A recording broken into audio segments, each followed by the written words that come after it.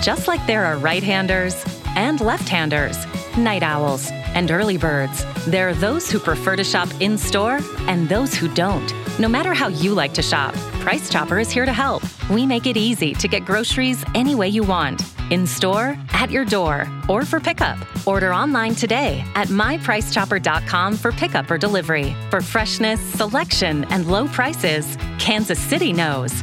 Price Chopper. All right, let's go ahead and bring in our own Cole Young. And Cole, on Wednesday or Tuesday night, we did the little preview of some of the discussions we'll have today. We did our first Twitter Spaces, and that was kind of fun.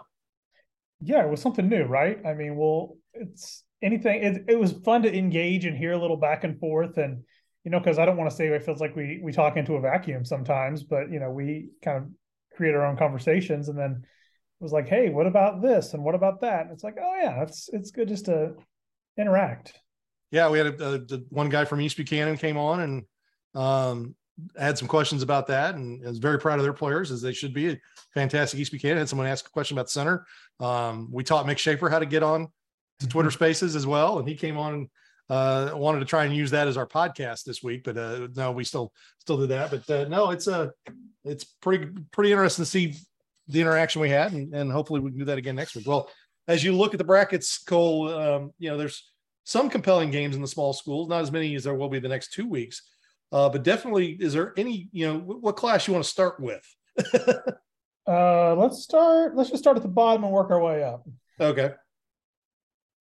So I don't know what this class week, one. Class one. Yeah. We talked about this a little last night. The thing that looks at, for me, is North Platte. They've gone several years without a win, and now they're hosting a playoff game this year, a very winnable playoff game against Carrollton. Mm-hmm. To go play Mid Buchanan in the district semifinals, likely. So that kind of jumps out to me this week. I'll say in Class 1 going down south, Windsor plays Wellington Napoleon, and Windsor is one of those teams who got off to a pretty rough start, but is playing a lot better. And I'm not sure Butler is not. I don't know that Butler's going to want to play them in the semifinals. They're going to play them. We'll see what happens, but I think Windsor's playing really good football. So that's Class 1, I guess. Class 2. Yeah. I mean, there's what I think the intriguing part to me in Class 2 is there's two things right now, right? There's are we going to get a rematch of Richmond and Lafayette County in that district? But really the district that's probably more intriguing to me is that other district that's got, St. Michael, Holden, St. Michael's. I think it's Pembroke Hill in that district, Hogan Prep. There's some really good teams in that district that I think can, make it a pretty intriguing district. Now, they're all playing for the right to go play Lamar in the quarterfinal, but Knob Nostrils the other team, right? They were 6-0, and now granted they're the 4 seed, but I think they'll give St. Michael's all they want probably in the semifinals if they can get past Pembroke Hill, who may beat them this week. One thing, if you're St. Michael or Holden or whoever comes out of this district, you're going to get Lamar at home in the quarterfinals because you're on the bottom half of the bracket. So, I mean, even if you're St. Michael, you get to play your first 3 games at home or wherever they're going to play their games because they don't have a home stadium. And same for Holden. You get that game at home. So that's definitely, those 2 districts are going to be interesting. I think the Lafayette County Richmond matchup is one that's probably going to happen in 2 weeks. Though Lawson is a pretty solid team, and Macon's interesting as well down there with maybe playing Richmond next week. So if they get past Lathrop, Macon's got to get past Lathrop, who played in the KCI. So they're definitely a team to watch. In 3, it's the same teams we've been talking about all year. It's your Pleasant Hill, University Academy Odessa in the 1, and then Maryville, Pius, Savannah, and maybe Chillicothe in the other, isn't it? Yeah. And looking at that District 7, which has the kind of the Pleasant Hill district, I think the top seeds in each of those games will probably win out this week. University Academy and Odessa really intrigues me in the district semifinal, just because it's 2 teams that have played really none of the same opponents. I would say Odessa's probably played the tougher schedule in the MRVC West, but University Academy last year in Class 1 was very impressive. So that's a game that really kind of jumps out to me. And then, on the other side in District 8, I know I tweeted off the Preps KC account, like what a chaos the district seedings were and how close really everybody is in that district.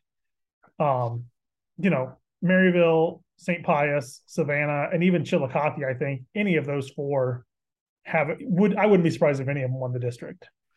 Cole, Chillicothe did. But I have a Class 3 question for you about what you just addressed. Which of the Metro teams in Class 3 do you think is playing the best football going into the playoffs? I would say Pleasant Hill. I mean, let's take away what they did against Center. You know, they besides that game, which let's be real, Center's very good. You know, they've really took care of their business, and you know they in week 7, I guess, you know, they had a 22-point win over a Warrensburg team that I think is a better Warrensburg team than a lot of people are giving people credit for. You know, they're playing Lincoln Prep this week, and not to jump ahead to Class 4, but that's if Warrensburg beat Lincoln Prep this week, I don't think anyone would be shocked. No, and that's that kind of leads us right into Class 4, and that's one of those situations where I think Lincoln Prep's a solid team. But I don't, you know, they haven't played the schedule that Warrensburg has. And then you look at like a Harrisonville and Nevada. If you're Nevada, do you really want Harrisonville coming to town? No, Harrisonville is, we talked about this on the Twitter thing the other night. Harrisonville's kind of falls into the same thing as like a Rockhurst or a Park Hill offense. Nobody wants to play them in the regular season. You know, nobody wants to face them in the playoffs. That's a really intriguing district. And now, granted, Nevada was playing. I mean, I think Nevada was as high as like 3 or 4 in the state rankings earlier in the year before they kind of fell off. But that's another district where I think Center is probably far and away the best team in the district. But you know, 2 through 7 is very fluid. Well, and then you look at District 8, you've got Kearney there sitting at the 1 seed. And then I think Excelsior Springs will beat Marshall, and that's what they'll get in the second round. Smithville will beat East. I think Van Horn's going to beat Winnetonka. Van Horn Smithville is interesting because Van Horn possesses the thing that Smithville doesn't have. They don't have a ton of speed. Right. They're well coached and they're a good football team. That's the kind of situation where Van Horn, who's played, you know, who's beaten a William Chrisman, who beat a University Academy. You know, that's an interesting matchup. I think Smithville would be the favorite in that game. There's no doubt. But that's an interesting matchup possibly next week as well. I agree with you. And I think what this would do for Smithville is in some ways it gives them a little bit of a sneak peek at the style they might face against Center if they were they would be. Now, I'm not saying Van Horn is Center. Van Horn, though, I mean, has got some good wins this year. They only lost by 11 to Richmond, who is a very good team. They lost. If you look at their losses, I mean, all 3 of them are to three teams with a combined 3 losses. Yeah. So they're just as viable, I think. And I think they probably love that sleeper role because everybody's like, oh, it's going to be Kearney and Smithville. Okay, cool. Okay, Cole, I have a question for you.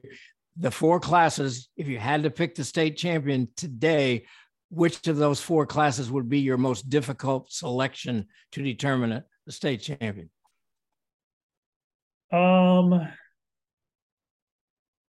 Class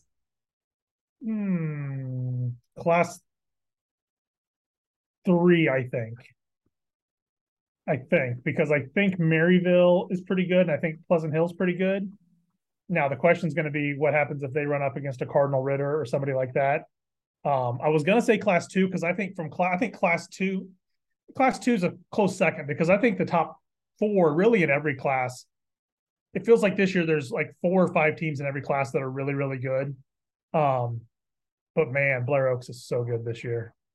And yeah, that kid's been starting to – when you talk about 3, the problem for the teams in 3 is on one side of the bracket you have Cardinal Ritter, Valley Catholic, Pleasant Hill.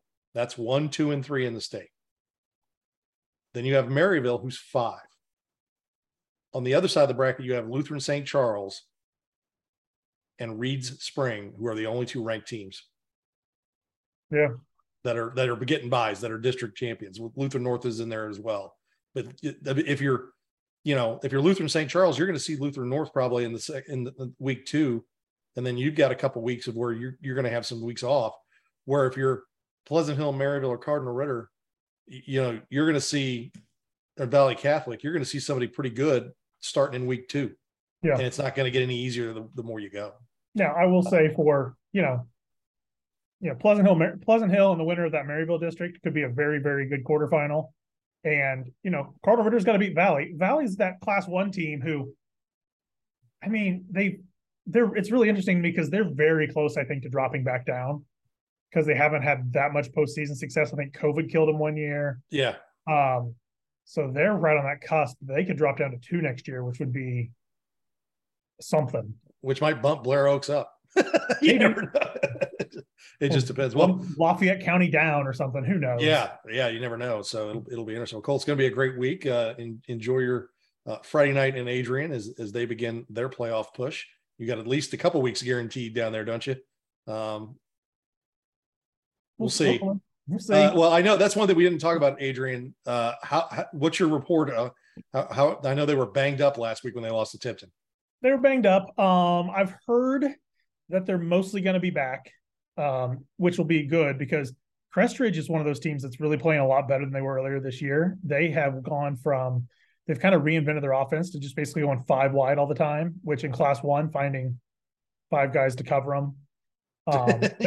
They were moving the ball against Adrian the first time, and then Adrian dropped in a 6'4", 6'5" kid off the basketball team, basically, who's one of their D-backs to just jam coverage their one receiver, and that slowed things down. So I think Adrian will get past them, and then they'll probably play Sherwood, and so 2 weeks for sure, probably I would say at Adrian.